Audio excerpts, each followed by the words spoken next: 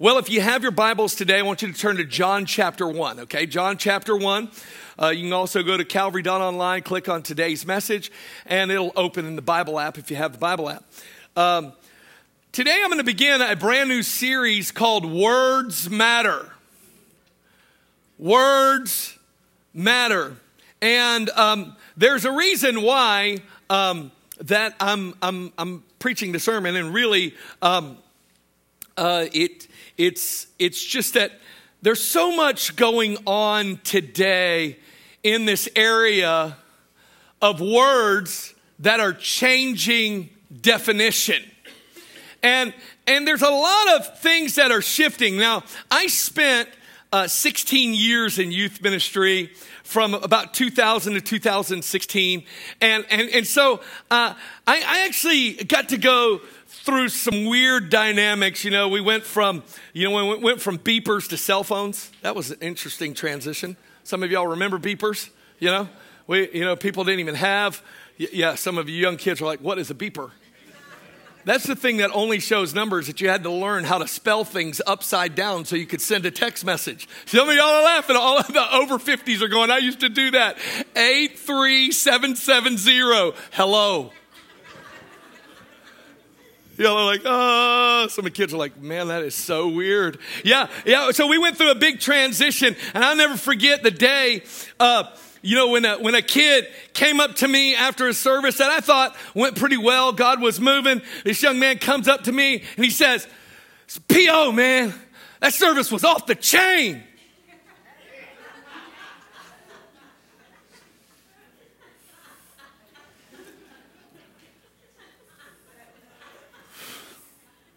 Just trying to figure it out. Did it get loose? Am I supposed to go chase it? What does it mean that it's off the chain? He goes, P.O., that service was bad. Then I had a flashback to my childhood when my mom was telling me, hey, Audie, that's bad. Don't do that. Bad. And then Michael Jackson popped in my head, and he was singing a song called Bad. Only bad was no longer bad. Bad was good. And then Weird Al came along and sang a song called Fat, to the tune of Bad. And we had to figure out whether it was fat, PH fat, which is good fat, and then fat, which is just fat. So words have been shifting and changing, and meanings are shifting. We live in a culture where people are trying to take words that have always meant something, that we always knew what they meant, and then we're trying to reapply a new definition to these words. This is going on. And so we're going to spend some time as a church looking deep into this. And the reason why is because I see a growing dissatisfaction, not in the world. I'm not here to just try to measure what's going on in the world. I see it in the church. There's this deep dissatisfaction kind of with where you are, and maybe even what you possess, and maybe how you're growing. Maybe you think you should be farther along than where you are. And there's this deep dissatisfaction. And I came across something in Proverbs chapter 18, which I think is going to help us as we walk through this series called Words Matter. Proverbs 18 verse 20 says, a man's stomach shall be satisfied from the fruit of his mouth. From the produce of his lips he shall be filled. Death and life are in the power of the tongue, and those who love it will eat its fruit. Notice what Proverbs says. Proverbs says your satisfaction in life is not connected to your harvest, not connected to your bank account, not connected to how well your children are doing in school. It is connected to the fruit of your lips. It's connected to what you are saying. Don't look at me in that tone of voice. I'm reading the Bible. You shouldn't get upset when I read the Bible. A man's stomach shall be satisfied from the fruit of his mouth, from the produce of his lips he shall be filled. Now, many people have spoken this next verse, death and life are in the power of the tongue, and those who love it will eat the fruit thereof. Okay, a lot of people talking about that and the power of the word, but they actually miss the context of it, which is to say, you are satisfied by what you say. And could it be that the current dissatisfaction in the church is actually connected to what we are saying? Because we're simply saying what we see instead of what God desires. Today I want to speak to you a message which is going to serve as a backdrop for the rest of these messages. This is probably the highest revelation in Scripture concerning the Word. Today I want to speak to you a message called the manifested Word. The manifested Word. The word manifested means to make known. It's to make known. And I'm gonna ruin this sermon from the very beginning, okay? So I'm gonna help you, and then we're gonna say some things just so everybody clearly understands what I'm talking about, so no one is lost as we go through this. Say this with me. The manifested word is Jesus. Say, the manifested word is Jesus. Now, we're gonna read a passage, and you're going to begin to see some things about why words matter, especially as we begin to look at Jesus. Jesus, actually the Apostle John pens these words in the Gospel of John, chapter 1, verse 1. He says this, "In the beginning was the Word, and the Word was with God, and the Word was God. And he was in the beginning with God, and all things were made through him, and without him nothing was made that was made. In him was life, and the life was the light of men. And the light shines in the darkness, and the darkness did not comprehend it. There was a man sent from God, whose name was John." It's talking about John the Baptist. "This man came for a witness, to bear witness of the light, that all through him might believe. He was not that light. He was sent to bear witness of that light. That was the true light, which gives light to every man coming into the world. He," speaking of Jesus, "was in the world, and the world was made through him, and the world did not know him. He came to his own, and his own did not receive him. But as many as received him, to them he gave the right to become the children of God, to those who believe in his name, who were born not of blood, nor of the will of flesh, nor of the will of man, but of God. And the Word became flesh and dwelt among us, and we beheld his glory, the glory as the only begotten of the Father, full of grace and truth." Say it with me again. The manifested word is Jesus. So when we see in this passage talking about the word is talking about Jesus. Now I want to give you some insights, and this is going to help us and serve as a backdrop and help us to understand why is it so important what we are saying. Why is it so important as we move forward as a church into the things of God? I'm going to share with you a few of these ideas, but today we're going to look at this idea of the manifested word. First is this: the manifested word is God. The manifested word is God. Jesus is God. Verse 1 says, "In the beginning was the Word, and the Word was with God, and the Word was God." Theologians call this the absolute beginning. This predates everything that happens in the creation account in Genesis 1. The Apostle John, under the inspiration of the Holy Spirit, uses the exact same words that were used in the beginning of the Torah, in the beginning of God's written law. It was in the beginning. It means the absolute beginning. And there he is in eternity with God. He is God in eternity. This manifested word. You say, why is that so important? Well, here's why. Just yesterday, I'm at home doing a few things, and there's always something to do on Saturdays. 19 birthdays a Saturday. It's just everywhere. There's birthdays, right? And I went to one, and my kids went to 2 different ones, and it was just lots of birthdays. But I noticed something as I was working on the truck and doing some things. I noticed that there were these people who pulled up on the street next to mine. They were kind of neatly dressed. Saturday morning, and they're walking over. They're knocking on some doors. And they come and say, hey, we would really like you to read our publication. Why don't you come to our worldwide event? You guys probably have been visited by those people. They stopped visiting me. I was so upset. I saw them like, yes, they're coming back for more. Because guys, I gotta, some of you, like Jehovah's Witnesses, show up at your house. You're like, shh, everybody quiet. Get in the back. Hide. Why? Are you kidding me? They showered, they're dressed nice, and they're knocking on your door. Can you imagine? I'm like, I'm not even showered, and I get to share the gospel with them.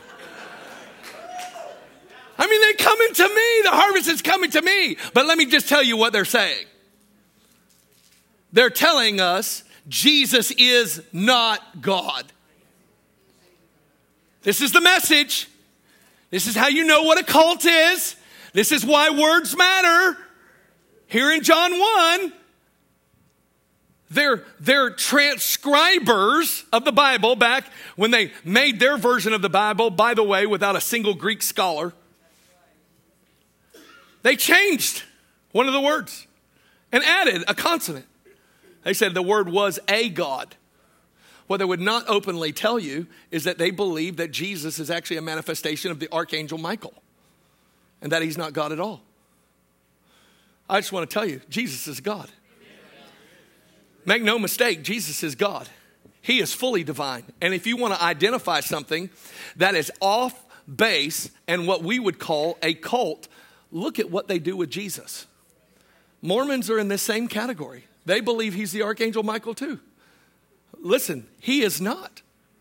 He is the eternal Son of God, fully divine. I know the idea of the Trinity blows your mind. You can talk about it like an egg. You can give yourself all the things. Listen, we're going to get it in heaven. We need different kind of brains. That's the mystery of the Father. Here is the Father. Here is the Son. We now possess the Spirit. All three are one.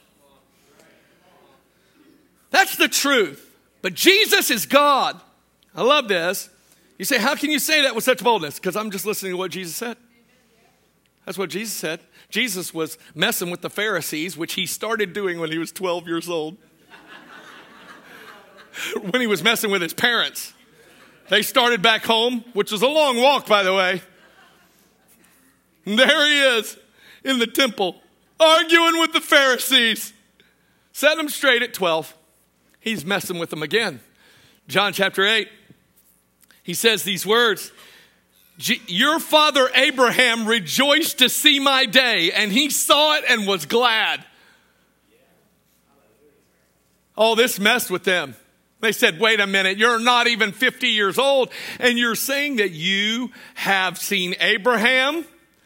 And Jesus said to them, most assuredly, I say to you, before Abraham was, I am. Now listen, that's for some of you, that's great revelation because you've been in the book a little while. But if you were just you're like, Well, okay, you are. And then why in the next verse do they pick up stones and try to stone him and kill him? Why? It's because when he made a declaration of I am, he was using the covenant name of God that God gave to Moses at the burning bush. When he said, who do I tell them sent me? You tell them I am that I am sent me. So here Jesus stands before the teachers of the law and he said, before Abraham was, I am. Jesus is God. The manifested word is God. Never believe anything less. This is why it makes me really nervous when I see young people wearing stupid t-shirts with Jesus on there pointing at them, saying, Jesus is my homeboy. That's dangerous. Jesus is not your homeboy. Never go. The Old Testament calls him an all-consuming fire. Never go near an all-consuming fire with something so flammable as pride all over you. It's not a good combination. You go with humility. Jesus is God. And we ought to treat him as such. And we need to know that the Word made manifest is God. He is God. Now, this is where we begin to understand what the partnership is between his words and our words in this next statement. The manifested word is creator. You could also say the creator, because there is no other creator. Jesus is the creator. John 1:3 says, all things were made through him, and without him nothing was made that was made. In him was life, and the life was the light of men. Now listen, Jesus is the creator. You say, well, I thought God created everything. He did. Jesus is God. Are you getting the picture? He's the creator. Now, I want you to see something from Romans chapter 1 that usually people look at from a different light. Romans chapter 1 verse 20 says this, for since the creation of the world, his invisible attributes are clearly seen, being understood by the things which are made, even his eternal power, look at these words, and Godhead,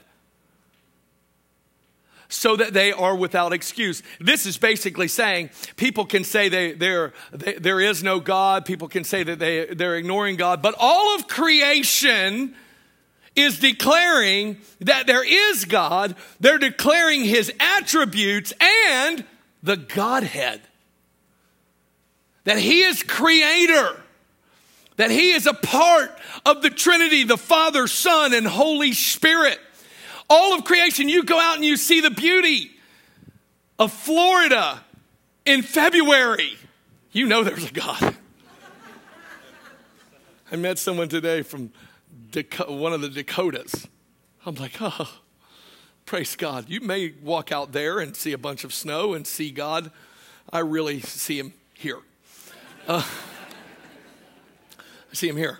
But I want you to know that the greatness of God not only is seen in the expanse of the universe, which is amazing. You look at the stars.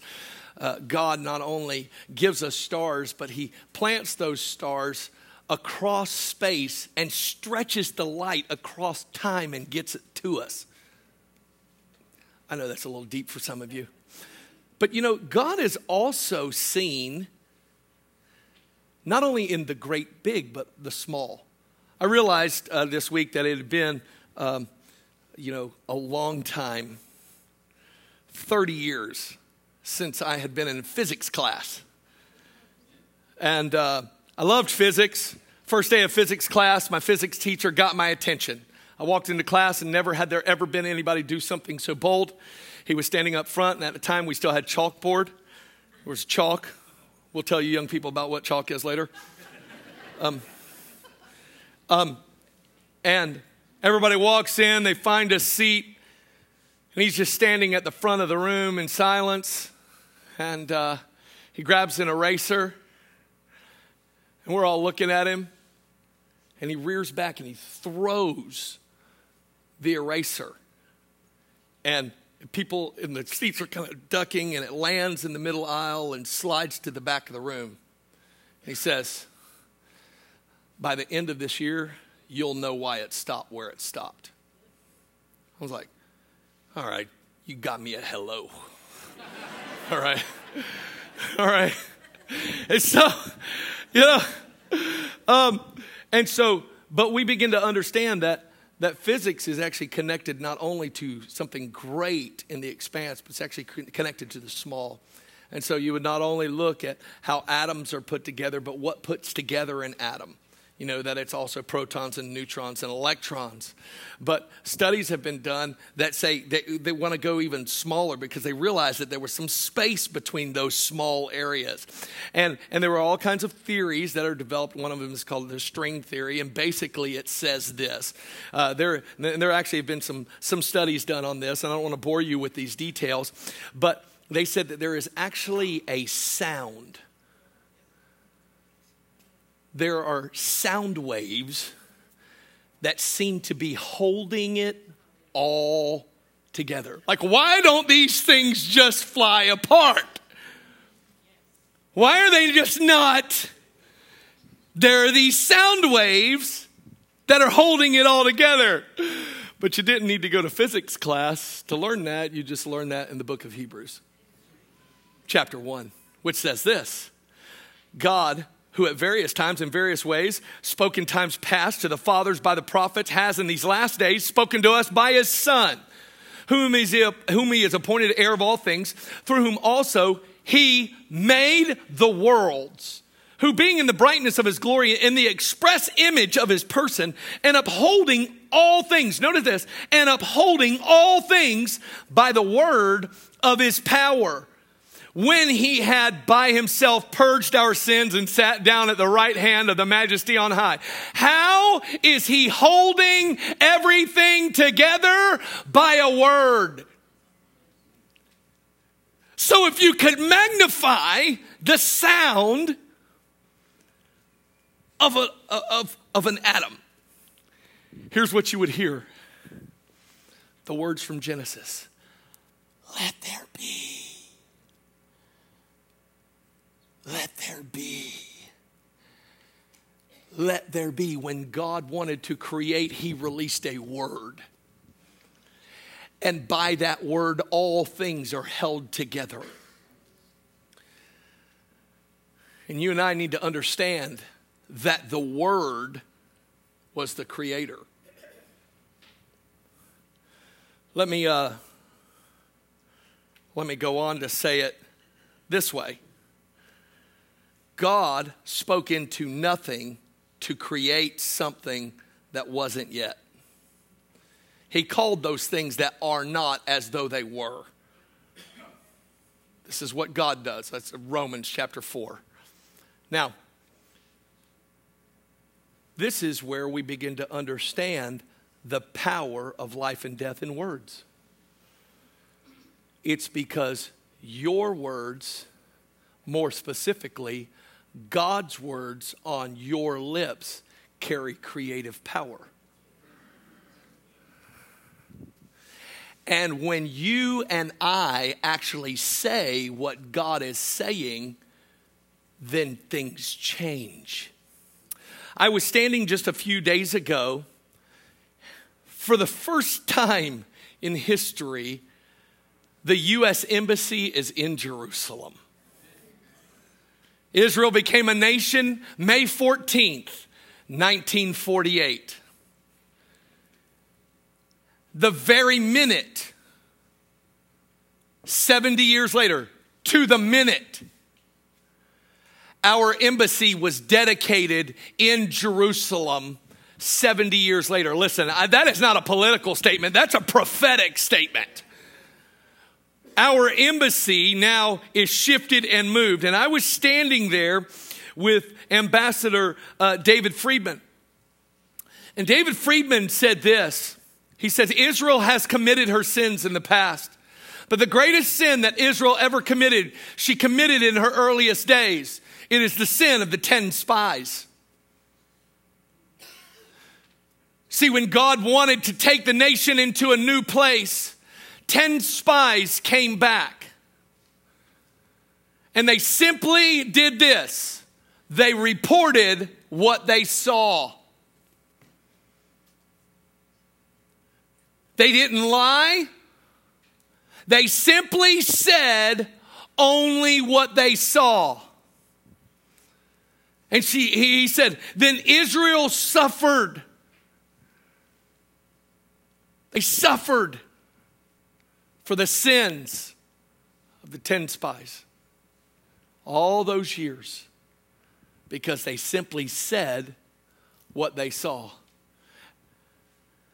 After he said that, he says, no longer do we want to live as people who simply say what we see. And he said this, it is a miracle that Israel has become a nation again. 100 years ago, it was an impossibility. People would look at their Bibles and say, none of this can come to pass. And yet, all of a sudden, God reforms a nation, May 14th, 1948. And all of a sudden, Jews are coming back to the homeland, and biblical prophecy is unfolding. He says, what we cannot do in our day is live like the 10 spies. He gives this this inspiring talk to all of us. And as he finished, he was shaking hands, and he came down the steps of the embassy. And I grabbed his hand. I said, Ambassador Friedman, I said, I make this commitment to you. I am going back to America, and I am going to release a sound that sounds like Joshua and Caleb. I am going to not only say what is, I am going to declare what God wants to be. Where God will say something into nothing, and it will be created into his desire. Ambassador Friedman he said, thank you. But I felt God in that moment. And I want you to understand that words matter. And the satisfaction connected to your life and the things that you are going through, many times what we're not satisfied because we're only saying what we see. We haven't spent time with God and spent time in his word. We have no sense or direction as a church. Where is God taking us? Where is he moving me toward? So instead of only saying what you see, it's time to begin to say what God desires. What he desires to bring to pass. It doesn't matter that there are giants in the land. We need to be like Caleb, who after seeing the land cleared of all of the ites, old, seems like life has already passed him by, but God made him a promise that he would possess a mountain. And Caleb, at the end of his days, looks at Joshua, and this is what he says: I'm well able to take that mountain. And some of us, what we've done is we've just kind of gone through life, and we've been fighting other people's battles, and we've been helping other people, and we've forgotten the promises that God has given to us. And what we've done is we started committing the sin of the 10 spies. I am simply going to take cues from what I see, and that's what I will say. And what is released is a dissatisfaction. But I believe God right now is stirring the church once again to say, I will have the testimony of Caleb, that no matter what season of life I am in, the promises of God are to me yes and amen in Christ. And I am well able to take this mountain.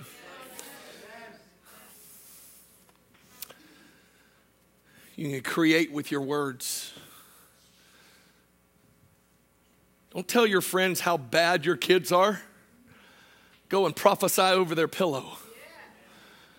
Go in their room and say, oh no, you're going to hear the Lord. You're going to live out God's plans for you.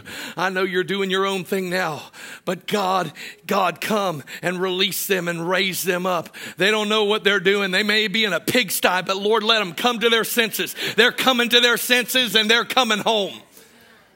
I'm telling you, it's time that we start living like Joshua and Caleb and not the 10 spies. Why? Because the manifest word was a creator, is a creator, and you and I are made in his image and in his likeness. We didn't choose that. He chose that for us. And so he then comes and says, why don't you live like I lived? And say the things that I'm saying, despite what the circumstances look like. And that's how things shift. That's how things change. When your mouth lines up with his desire.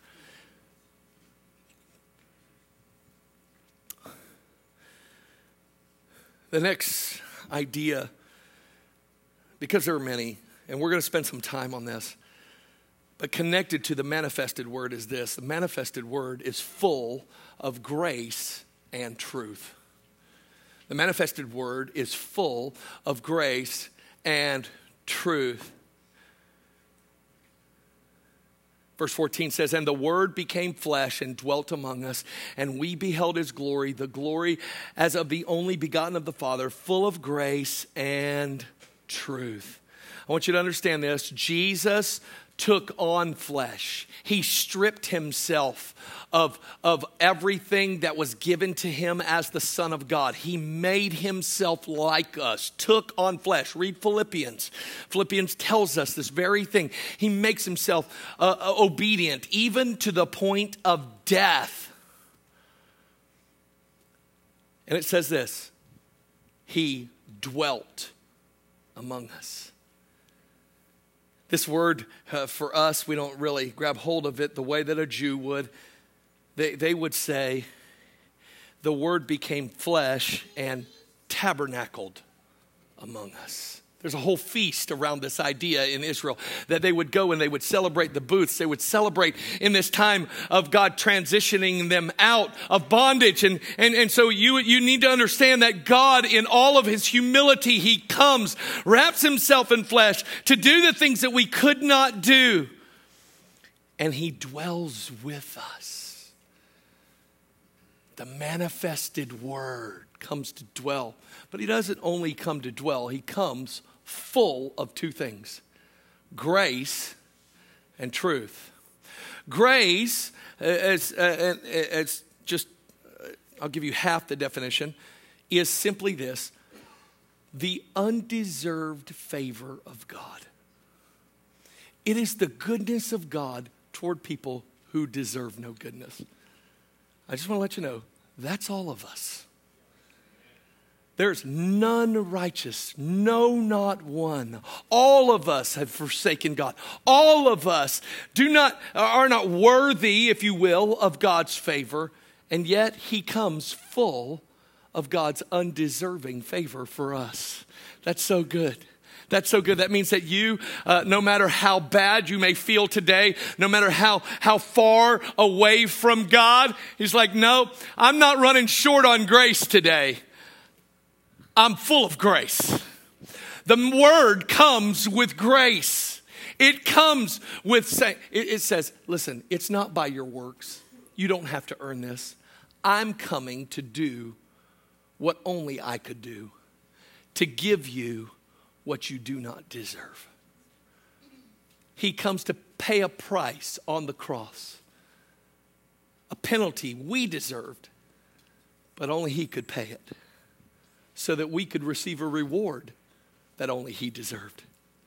Eternity in God's presence. He comes full of grace. Now, I do want to say this. If you have thought of grace as, well, now that I'm in, I can live whatever way I want to live because God will forgive me. Let me tell you what that is. Demonic grace. That's what that is. I bless you with that. That's demonic. The idea that grace becomes a license to sin. I was trying to think of a better word. It's empty-headed. You put no thought into the idea that Jesus comes in a spirit of holiness, that he lives his whole life without sin, to give us his Spirit, which would enable us to live apart from sin. Grace isn't only about God forgiving you of sin. He is about enabling you to live victorious over sin. That's grace in its fullness. That it is the undeserved favor, but it's also the divine empowerment to live the words in the book, the manifested word. That's the good news. He doesn't leave us in that condition, but empowers us by his Spirit through grace. He comes full of grace. But he's not only full of grace, he's full of truth. And make no mistake, truth is under attack. You hear wonderful people who are educated, lots of letters and dots behind their name. They say things like this. Well, my truth is, you can live your truth, then there's my truth.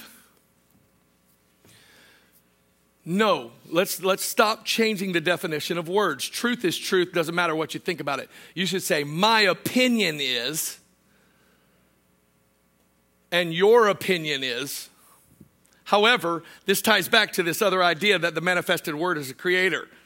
Because when you get into university, young people, you're going to have people who challenge your way of thinking. They're going to immediately say, no, there is no God. And really what is at the heart behind that is because there needs to be no God, no creator. Why? Because if there's a creator, then you cannot validify the lifestyle that you want to live. It's contrary to what he said. But if there is no creator, you can live whatever way you want to live.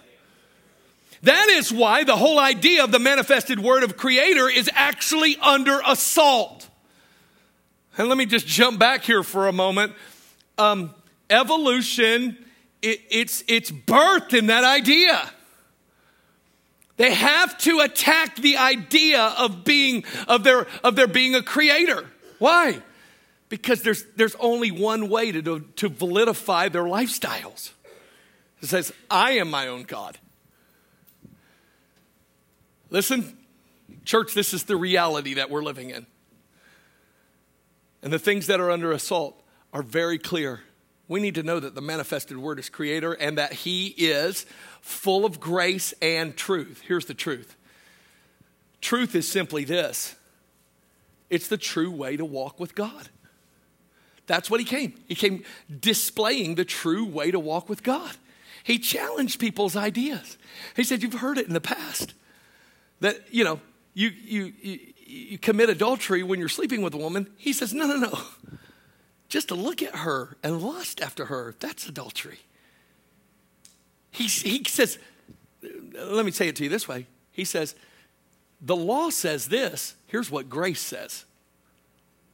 The law says don't do the act. Grace says, I will lead you to a place where you don't have to struggle with the thought. That's what grace said. Grace is much better than the law. It's much more empowering than the law. And Jesus came manifesting the true way to walk with God. And I know that people would come to me and say, well, you're just so close-minded. Why can't you just say that always lead to God and that, when you die, you become a butterfly? Which then I answer, if you're going to become a butterfly, that means you're going to spend some time as a maggot. I'm not going there. You can do that if you want to.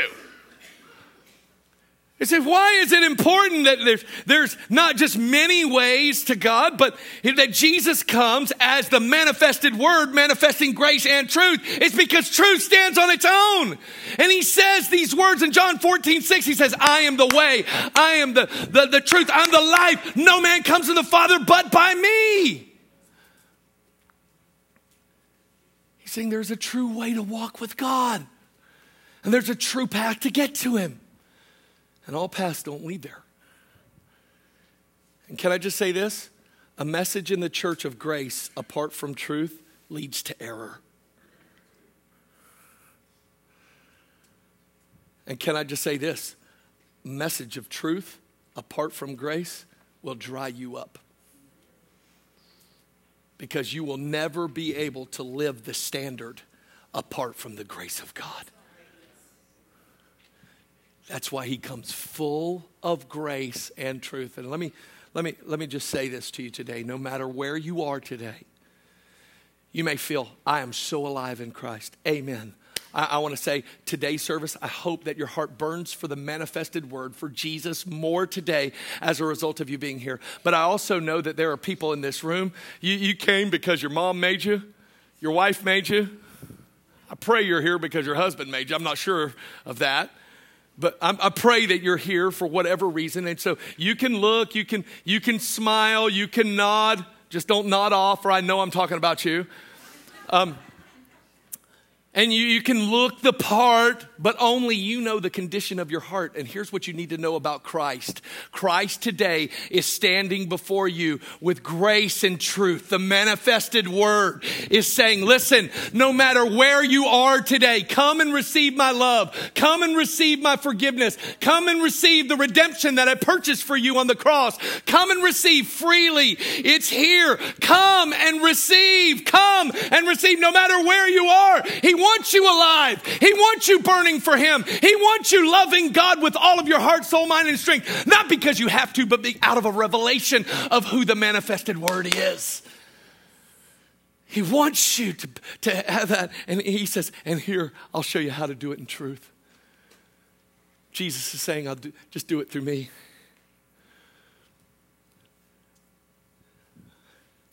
A few days ago, as I mentioned before, I was in Israel.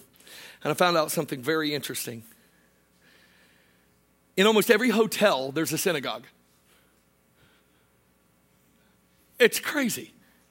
Can you imagine if there was a church permanently set up in every hotel? That would be awesome. But there, they have an ark, if you will. This is what they call it. And they have Torah scrolls. First 5 books of the Bible. Written on animal skin, encased beautifully. It stays there. They read the same portion no matter where they are in the world. Everybody's kind of going through the Bible together, okay? Now, there was a question that came up, said, I see that this is in a hotel, it's not like super protected. What do you do with a Torah that has gotten old or brittle, and you retire it? What do you do with that word? They said, well, we close it carefully, and then out of respect, we bury it. I was like, oh. And then I began to think about the word written on flesh. His name Jesus, who died on a cross, and Joseph of Arimathea, and who? A Pharisee named Nicodemus. Take God's Torah, his word, and they go and out of respect put it in the tomb. There in the garden. And they put the stone in front of it. The only difference was no other Torah got up out of the grave. This word, hey, by the way, I'll just give this one to you. For God's word is living and powerful and active. He is. Because they put God's Torah in the grave, and 3 days later, he came up out of the grave. You say, how do I know that Jesus would receive me with grace, showing me truth? Because he was God's word that was given a kind burial, but God raised him from the dead on the 3rd day, just as he had said, and just as Scripture said. And I want to tell you, the manifested word is manifesting his power, his strength, his nature, and character in this room. And all who believe, All who believe, according to verse 12 in this chapter, but as many as received him, to them he gives the right to become children of God, to those who believe in his name, who were not born, not of blood, nor of the will of flesh, nor of the will of man, but of God.